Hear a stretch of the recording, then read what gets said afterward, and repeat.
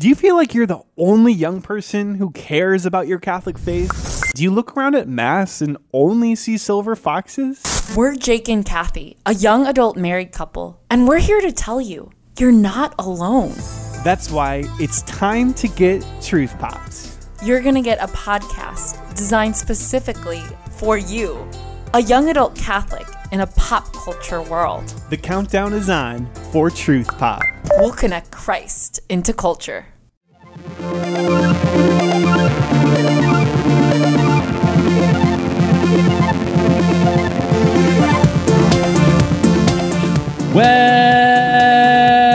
Welcome back, Stand fans, to the final rendition of Quality Check Podcast Take on The Stand, the CBS All Access TV show. I am one of your hosts, Daniel Posey, and joining me across the internet, as always, Drew Douglas. Does it feel weird that it's over? I don't know if it feels weird. I'm going to be honest with you. I ended up liking this show quite a bit, and we're recording 1 week after the final episode debuted on CBS All Access. So this Thursday came and went, and there was no Stand episode, and I got to be honest with you, I was sad. So it does, for you as well, feel like there's kind of a part of your week that's missing. It does, because I look forward to watching this every Thursday, and there's not a lot of shows that from week to week I'm, excited to watch and see what happens. I feel the same way, and I know we've poo-pooed on CBS's release of not only with The Stand on Thursdays, because they would drop that pretty much every Thursday at 2 a.m, our time, Central Time. And sometimes I'd stay up and watch it just to see what they would do. But they did that also with The Twilight Zone, the Jordan Peele version. And we had talked about how weird that is to release it on a Thursday, but I actually kind of like it now. I mean, I do too, because there's not a ton I watch on Thursdays. It gave me something more to look forward to on Thursdays, and also like that. If I stayed up late enough on Wednesday nights, going into Thursday, it kind of made Thursday a little bit better. Even if we got like this crazed trash can man and this version of Ezra Miller just going off the rails, it was still something that, like you said, I feel like I'm missing from my life now, and I truly want this to kind of continue in a ways. As you heard, film fans, we are going to cover The Stand, The Circle Closes, which is the 9th and final episode for The Stand, the CBS All Access rendition of Stephen King's classic Plague story. And let's go ahead and jump right into The Circle Closes. This was directed by the showrunner, Josh Boone, and written by none other than Stephen King himself. It was released on February 11th, clocking in a smooth 49 minutes. The official synopsis for this episode is the limited series finale written by Stephen King. After seeing both The Light and the Dark, Franny makes her stand. We got to give her a stand because she didn't get one. That's according to Stephen King. You know who else didn't get one? Stu. Stu literally couldn't stand because he was stuck in a crater. Three big things happen in this episode. Franny and Stu leave the Boulder Free Zone to head east. Randall Flagg and Mother Abigail both return to respectively tempt and comfort Franny. And the circle may have closed for our survivors, but we're left with glimpses of a new flag taking over a different group. A naked flag. With not boots, naked in the book. I know you like that. Let's real quick. We get to see Skarsgård's butt. Did you loves or hates? I'll say loves. He's a good-looking dude. Yeah, he's still looking pretty fit. He may be the walking dude, but he's also a good-looking dude. Now, did you ever watch? Was that True Blood?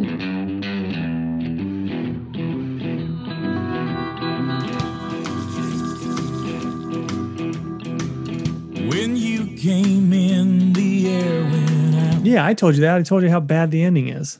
Oh, that's right. Like the last few seasons are just god awful. Now, does Skarsgård hang D in that a lot?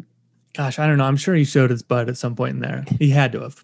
When that came out, man, I knew so many girls that thought he was just like the hottest thing. Yeah. Yeah, I remember around that, even though I didn't watch it, there were so many who talked about this good looking guy, Skarsgård, but that continued up until he was in the Tarzan movie where he was pretty much shirtless the entire time. Yeah, he's shredded. Yeah, good looking fellow. At that point, I don't even think I knew he was a Skarsgård. Oh.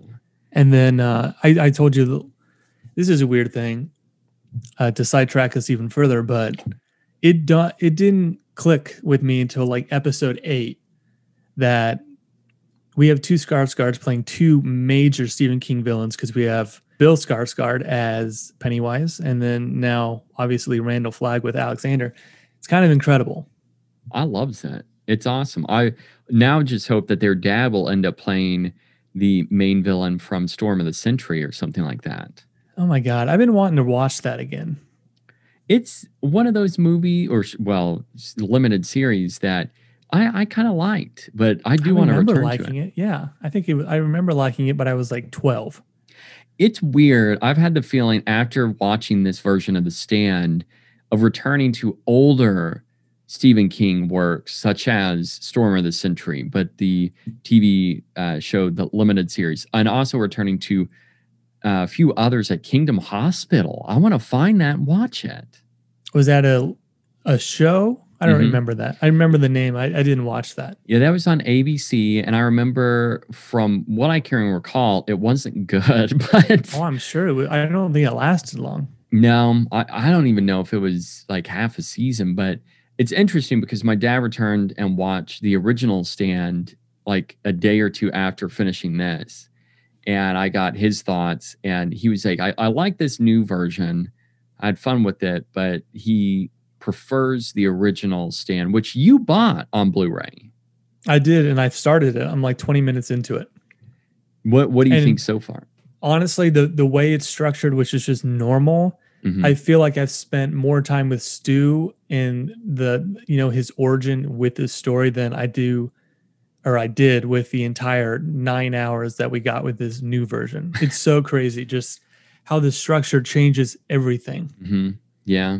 I just think that if they restructure the show like that for this version, it would have fixed a lot. I mean, there are still some issues, but obviously notably absent is pretty much the entire ensemble here, except for Franny and Stu. So we get... keep in mind, basically everyone's dead. Mm-hmm. We've got, when we return from New Vegas with Stu walking up, who never really made it to New Vegas, but we finally get Tom, who reconnects with Stu. It's interesting because, we had talked about how Franny was so sidelined this entire series, and now this episode focuses on her, and we get such a heavy dose of her and Stu, and this is kind of the Franny show. Did you think that it felt like, even though she's our main character, how do you think that they really treated her and focused on Franny in this? Were you a fan of that in just this episode? Yeah, she's just been so unmemorable. From just like a story standpoint, she's just a non-factor. So it was nice to have this focus on her. Did it? It's too little too late, but yeah, I was going to ask, do you think that it redeemed the character a little bit or not really? Nah, it is what it is. You take such a massive story and condense it so much, and I don't think giving her an hour of television necessarily makes up for that. Yeah, it's like you said, a little too late. Well, let's go ahead and talk more about the episode. We'll break that down, and then right after that, we'll break down the overall series. First and foremost, after watching this finale, how do you feel about the show? I like the finale a lot, actually. The bulk of this episode is exactly how it is in the book, minus the well story, which, interestingly enough, I think most people kind of hate for several reasons. So it's funny that the thing that he has apparently been thinking about all these decades and what he wanted to change with this series is something that a lot of people don't like. I didn't necessarily mind it. I think there's some issues with it that we'll kind of get into. But I liked the episode. I thought it was a pretty decent conclusion. I agree with what you said, enjoying the finale. Honestly, the last episode felt like a finale. This one is that epilogue. We talked about that, in terms of how it would go, but this definitely felt like that. It's kind of that putting the cherry on top of a sundae, so to speak. But I enjoyed this episode, and even though it's kind of a stripped down version, I wish we got more of these kinds of episodes early on. And actually not just early on, but throughout the entire series. It would have been nice. But with seeing Franny and seeing how, Flag didn't really die, and that he is trying to basically look for power through just achieving that through others and getting that from tempting her. And then we also see this group at the very end. There are a lot of things that I like about it. And it's very weird, though, that we end up taking these two characters outside of the overall group, because this show, for the most part, has always seemed like an ensemble series, minus really episode 2, which focused on Larry. This is the only one that kind of did that. And all the others, I mean, we get multiple stories. And even though they were kind of a little tangled, it felt a lot better than episode 2. Yeah, I think one of the things that helps this work so well is we're only focusing basically on Stu and Franny. And it feels like a bottle episode. I know there's traveling involved, but it's pretty self-contained. And then we have kind of a little twist with Randall Flagg, which is this last episode in this last podcast. I had asked, do we think Flagg's still alive? And we were almost like we knew he would probably be coming back, and that was like some kind of twist or shock to us. I completely forgot that he is back at the end of this book. This was pretty much identical to the end of the book, minus him being completely naked, right? Yeah, we'll get into that. There's some tweaks to it, but the basic idea is the exact same. Okay.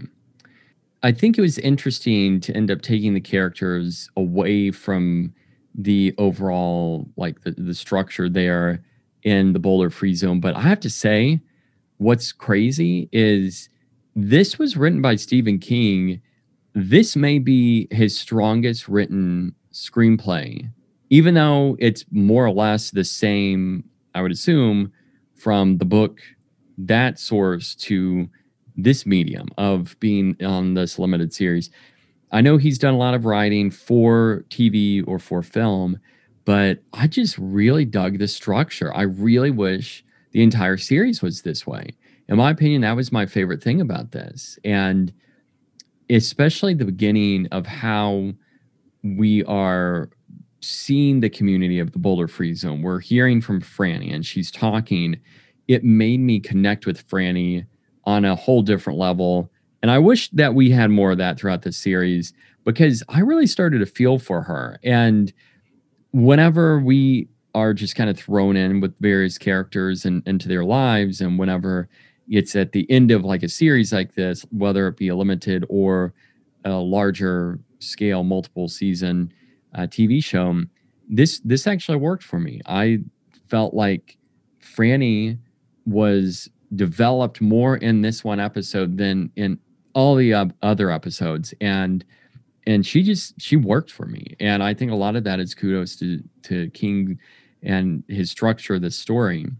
And it was fun. It was fun to see Franny at kind of her despair, and then see her go through that with her child, and then she sees Stu, and then she's reconnected, and her, even though she should be happy, kind of going through this where she's not content and she's wanting to find out, what else is out there to return home, because that's home to her. It was really interesting to see this character go through so many different emotions, someone who we really haven't in this series, and she's felt one-dimensional until this episode. So that's kind of like a 1-2 punch. Mainly, kudos to King. And then the second half of what I really liked is just how well developed she turned out in this. Now, what didn't work for you about this episode? Great as all that Franny stuff is, it's a shame that it took so long to have that happen. Yeah. And it's hard not to kind of knock this episode because of the failings of the previous 8 episodes. I don't have a lot of complaints. Honestly, this was a quick 45 minutes. It was enjoyable. I've watched it twice now. There's some head scratchers. Like by the end of this episode, Franny and Stu are not discussing that Flag's still alive. That's not something they're discussing, which I find strange. I was kind of surprised when I got online and saw some fairly tepid reviews for this. Maybe it's because by this point, with this last stretch of episodes, like I've said, I'm all in on this. It's not perfect. It's an interesting companion piece to the book. So maybe I'm just easier to please by this point. You know, that's an interesting point because I was wondering the same thing.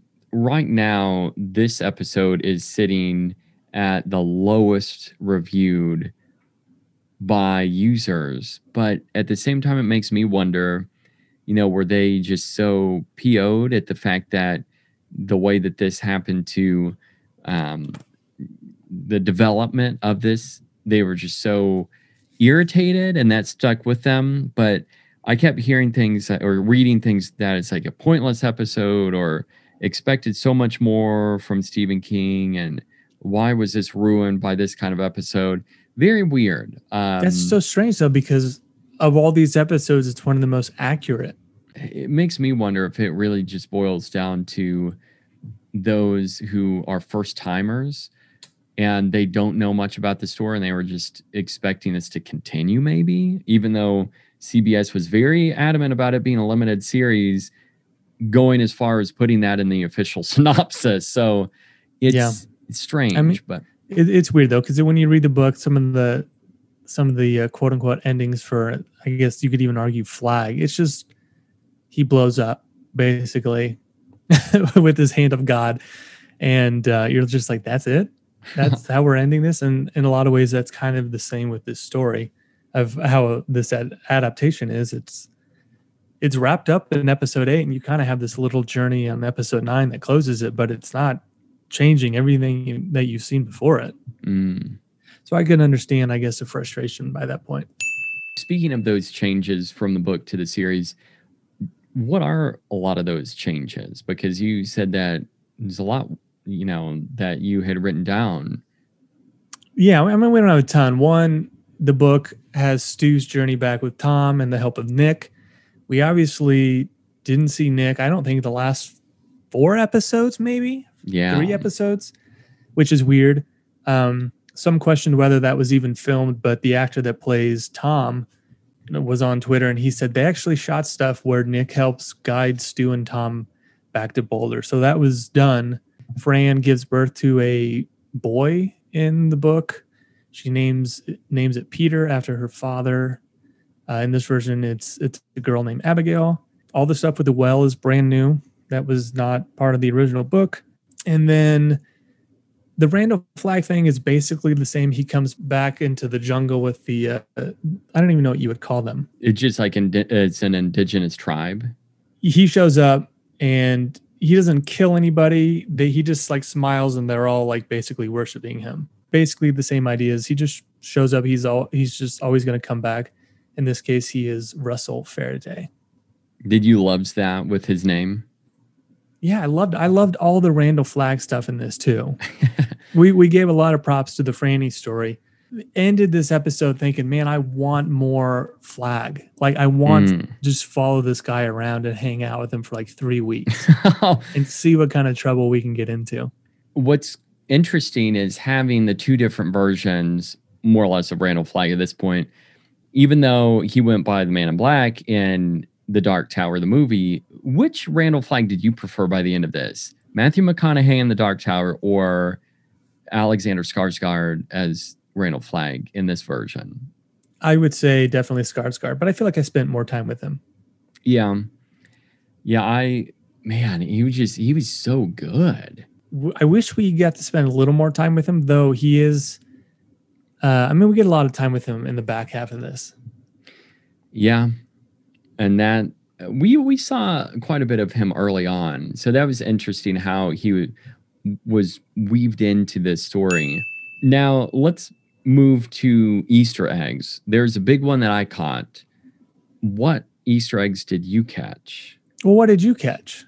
I think it's one of the big ones that I saw too. The main one is just the turtle that's sitting inside the home that is technically the home of Mother Abigail. Right? That's how I took it, was this was her childhood home. Before, on other episodes that you and I talked about how, well, why exactly did Mother Abigail live in this retirement community in Boulder, Colorado, where we end up like skipping over her living in the cornfields of Nebraska, because that's how she was portrayed in the book and then in the original TV series. But for this, it's interesting because we go there, and as soon as we see the title come up, Nebraska, I'm like, oh, I guarantee you they're going to show up at Mother Abigail's house. So that was kind of, I'm not going to count that as an Easter egg, but as Franny and Stu are driving up, there's a shot that's looking from inside the house, looking out. And as they pull up the drive, we see in the foreground a turtle. And the turtle, for all of you Stephen King fans out there, will recognize it because that is Martin, is that right? Merton? Maturin or something like that. So I just butchered the name. And who knows? It's one of the 12 guardians of the beam. Yeah. And basically that is a supernatural character that plays a large role in a lot of Stephen King work. So that's the one major one that I caught. You mentioned the Nebraska corn, so we finally have some clarity with all the promotional material being in corn, because we were like, well, I understand why she's in Boulder. Why do we have corn? That makes a little more sense. Stu's walkie-talkie was on channel 19. 19 is the number that reoccurs in King's work. The corn, obviously children of the corn. The Mother Abigail tells Franny the wheel keeps turning, which I assume is a reference from the Dark Tower series. It is. That's basically what I got. I know that just reading online, the well is central to both the Dolores Claiborne and Gerald's game and several other King short stories. The outro credits, the Queen card is holding a rose, another nod to the Dark Tower. So I'm on book 3 of the Dark Tower, so some of this stuff is making more sense to me too, like the rose and the turning of the wheel. There was something I was watching recently. Oh, no, it's Dr. Sleep, because I rewatched Dr. Sleep. And in that, we have Halloran say to Danny that Kaw's a wheel. And Kaw is a big thing in the Dark Tower series. But it goes back to this for the Stand, where talking about a wheel. And that's basically it. You know, our lives work kind of in a circle, or it all works together. So that's fascinating. You ended up kicking my butt with catching those Easter eggs. And now that you mention a few, I remember the one that I did not catch is the walkie-talkie, number 19. Yeah, and another one that I saw too is, I didn't see this one. I saw this online. I guess when Stu pulls up to the pharmacy, there's an optometrist's office across the street, and the logo apparently looks like the Crimson King's eye, which is in the Dark Tower. Mm-hmm. So it sounds like they had... I'm kind of wondering if every episode has a bunch of stuff that we just didn't notice. That's what I'm wondering now, because it was blatant in the Stand episode when we go to the court scene and Glenn is trying to combat with Lloyd, and we end up seeing the insignia for the Crimson King on the side banners there in the courtroom. So that's whenever I first noticed it here. But that's fascinating. Now I kind of want to go back and rewatch this to see if I missed, or just how many things I missed in that case. Random thoughts. There's a big one, and I think we'll go ahead and cover it right now. And it's the F-bomb count. And it's so funny because for this, I said, you know what? I'm really tempted. I'm going to go low with King writing this. I feel like it's going to be, you know, like 1. And so I changed my mind, went with 0. And then you said 3. It ended up being 1 single F-bomb. And I can't even remember who did it. Franny. Mm-hmm. Okay. Because she ended up, that's whenever Flag was trying to tempt her into the kiss, and she ended up yelling something like, not for the effing world, or something like that. And And that was the one and only F-bomb. Did you have any other random thoughts before we jump to the letter grade for this episode? No, but I did think of one thing that doesn't work. And I mentioned this earlier, and I know we're backtracking, but we talked about how the Well storyline is kind of what people are most pissed off about. And it's the thing that Stephen King added that's brand new. Before this miniseries started, Whoopi, who plays Mother Abigail, she made a comment that Mother Abigail, quote, couldn't be the magic Negro. And the idea was what was written 30 to 40 years ago cannot be translated into current times. You can't just have this magic black character that comes in and saves the white characters. So we were kind of led to believe that that wouldn't be the case. And then what Stephen freaking King writes is Mother Abigail, she's a young girl. She uses magic to save the white characters and literally disappeared. And I'm just like, what? Like, I thought this was because she said she wouldn't sign on and do this unless they changed, who Mother Abigail was. Did you think it was strange? Have you read that prior to watching this episode? Because I knew going into this episode, she had said that, way back when. So watching it, I'm like, wow, this is literally the thing they said they would not do. It's, fascinating because hearing that, because I remember that she said that, but you're right though, because that totally transforms Mother Abigail into basically someone who has all these powers. Because she wasn't that way in the book, was she? I don't know. And what's weird too is up until this point, we have never seen her do any of that stuff. Yeah, because like you said, she's really just an instrument of God, and she has to remember she's not God. She's just the one guiding these people for him. So it's strange that in this episode, it all hinges on Franny falling into a well, avoiding temptation, and being rescued and saved by a young Mother Abigail who uses magic and then vanishes. And she's literally there for only that reason. It's kind of a strange choice on King's part. Yeah, it is, because it's almost where he makes her even more supernatural and goes 100% against what Whoopi wanted.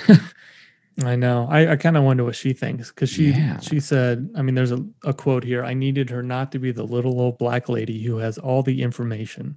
She doesn't. She's hopeful that she's right, but she's not positive. I think that's an interesting angle. But again, the series doesn't have a lot of that character to begin with. I did like in this episode, there's a nice moment with her and Franny. And when she's unconscious and in the well, she, runs away from Flag. I thought that was a nice moment. Mm-hmm. Just some weird choices on King's part. He almost feels, this feels a little out of touch, This little girl, if you were to remove her from the equation, then there's no real life version of Flag or Mother Abigail. It's assumed that Flag continues in a different way, but that makes sense. However, if there's a version of Mother Abigail who is alive, but as a little girl, I don't think she's alive. I think she was just I don't want to say a ghost, but a spirit that was there to help. I don't think she was literally. Well, it goes back to what you said about Children of the Corn, but this is a different version where instead of obviously being bad, then Mother Abigail, or this apparition of her, is the good side. I mean, I would be okay with say through this, you just take out the little girl, and then you have Franny who's knocked out. She's tempted by Flag, and then she's comforted by Mother Abigail. And then whenever Stu helps her, then, whatever happens, they end up returning to the baby. And then there's a little doll that's left with the baby. And then I would be okay even with that. But it's almost very unnecessary to have this character that's thrown in there to heal Franny. In that way, it's almost assumed that, oh, wow, this Mother Abigail is totally different than the Mother Abigail we spent 8 episodes getting to know. I did like I think there's a good level of creepiness when Kojak is staring into the corn stalks. I thought that was pretty cool That was good. because I didn't know what it was going to be by that point. I Mhm. really thought it was going to be Flag in there. That's what I thought. And speaking of, that's another thing I liked. King does a really great job with building tension and just a little at a time, adding a few things. And it may not even be tension, but I think the mystery there, he had a really good way of delivering that and executing it. But yeah, now I'm thinking even more about the girl because it's got me wondering, well, does that knock it down a little bit for me in terms of the episode letter grade and the overall series? I don't know. I'm What going to do have to sit on that and think. Well, I need an answer now because we're doing episode letter grade. I think even with that problematic story, the King choice, I still like this a lot. I'm going to give it a B+. I'm going with I feel like an A- is too high, but that was like what I was feeling.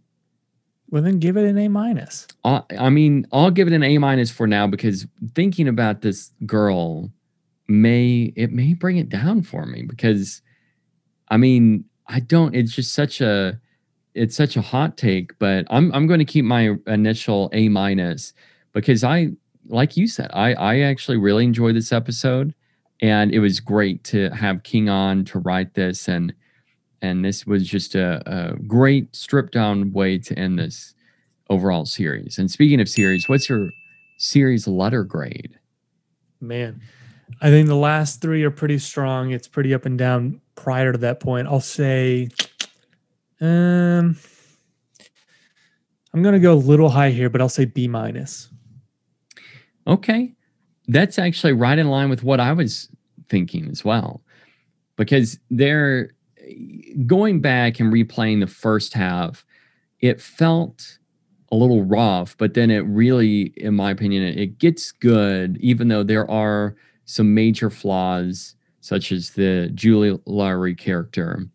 But there are other things, though, that it kind of made up for and it helped. But I'm right there with you. I'm going to say a B- overall. It's one of those that I'm curious to know the staying power in terms of thinking about this. And as time progresses, am I going to think more about this or the OG miniseries? Let's talk about the overall series with this series wrap up. First off, character power rankings. We've talked about this in each episode, but by the end of this, who was your number one, your MVP for characters? I think Harold's probably the most interesting character in this series. Flag is the coolest. I'll give it to. Can I do a tie? Ooh, Or do I got to pick one? I'd say pick one. I think if I had to pick one, I would pick. Oh my gosh, it's hard, man. I don't know. I'll say Flag. Ooh. He ends my power rankings as number one. Harold, very close, number two. Well, that is where I'll pick it up because I'll say Harold is number one for me, especially just because of the ending, his ending. And I love that up until the very end for him, he kept writing and he kept doing what he was all about. And of any character, I feel like he was the most consistent. And it really threw me for a loop because I thought Harold would kind of be our main character and we would be with him until the very end. So that was a nice psycho type moment where he was killed off in the episode that he was. But yeah, I think that overall character, Harold in this version, was awesome. I mean, I didn't agree with what he was doing, but still though, he was one heck of a character. Now, I'm going to say Franny is probably going to be your answer to this next question, but which character or characters deserved better? You know what? It should be Franny. I gotta go Nick though. I can't believe that he dies and they literally never go back to him. It's just like they care. It felt like they didn't care about that character whatsoever, which is so strange. Yeah, because at least Franny gets her own episode, you know. Mm-hmm. Yeah, and that's a really strange thing. We get a flashback with Nick, but there's, not a lot of time, I feel like, in which we spend with Nick. Here's where I kind of want to give my pick of two people. But I am going to say Nick overall. I think that we needed more Nick and Tom together. That's what I really wanted. But if there's one character, I would say Nick for sure. Well, I know the next question is the biggest missed opportunity. It's either you could argue the Nick thing or just the entire structure of this show as a whole. They didn't take advantage of what they had, you know? Yeah. And it cost them with maybe the first 4 or 5 episodes. It just really kind of killed the show in a lot of ways. Yeah, and it also messed with the pacing of the show. I wonder, with having all of these episodes out now, if it will be better just binging through it all at once. But with having the first episode, and we end up getting mainly Stu, but we see a lot of with trying to figure out what is Captain Trips, how do we survive from this and go forward. It seemed like there was a lot going on there. I would be okay with it being like a 1-season limited run, but just like space it out, make the story breathe, and keep it linear. There's no reason to chop it up the way that they did. I mean, the only thing they did it because they wanted to be different. That's the only logical thing I can come up with. Sure. It's like we need to find a way to change this a little bit, and they did it, and it didn't work. Now, best change to this version of The Stand. I don't know. The changes to Vegas, I'm not fond of. I think the best change, probably honestly, is when Flag reappears as Russell Faraday and he's naked with boots on. Oh, you know? That, well, I wake up every morning like that. So maybe that's why I enjoy that so much. You still have those boots. I don't even know why I'm wearing boots anymore. I'm naked though, and I'm waking up, and now I got to go to work. And then you always go outside, and then you end up seeing people, and you just say, "Worship me," and then I blow someone's head off. You know, overall, I'd have to say Randall Flagg to me is the best change, because for this version, I liked him so much better here than in the OG series. I think he was a good mix of a modernized Flagg, but also stuck with King in terms of like what King would classify him as a Randall Flagg and kind of how King had written him. But I just love what Skarsgård did. There's just enough that had changed with Flagg as a character that I liked here in this version. So I'm going to have to say that was the best change. Would you have been terrified if you were invited to go see The Walking Dude?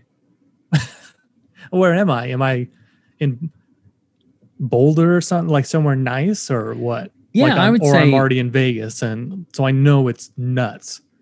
Oh, that's a good question, because I guess in this case, I feel like for Flagg, what if you're just invited? You knew New Vegas, but you weren't living there. And say you were in Boulder, but you were invited.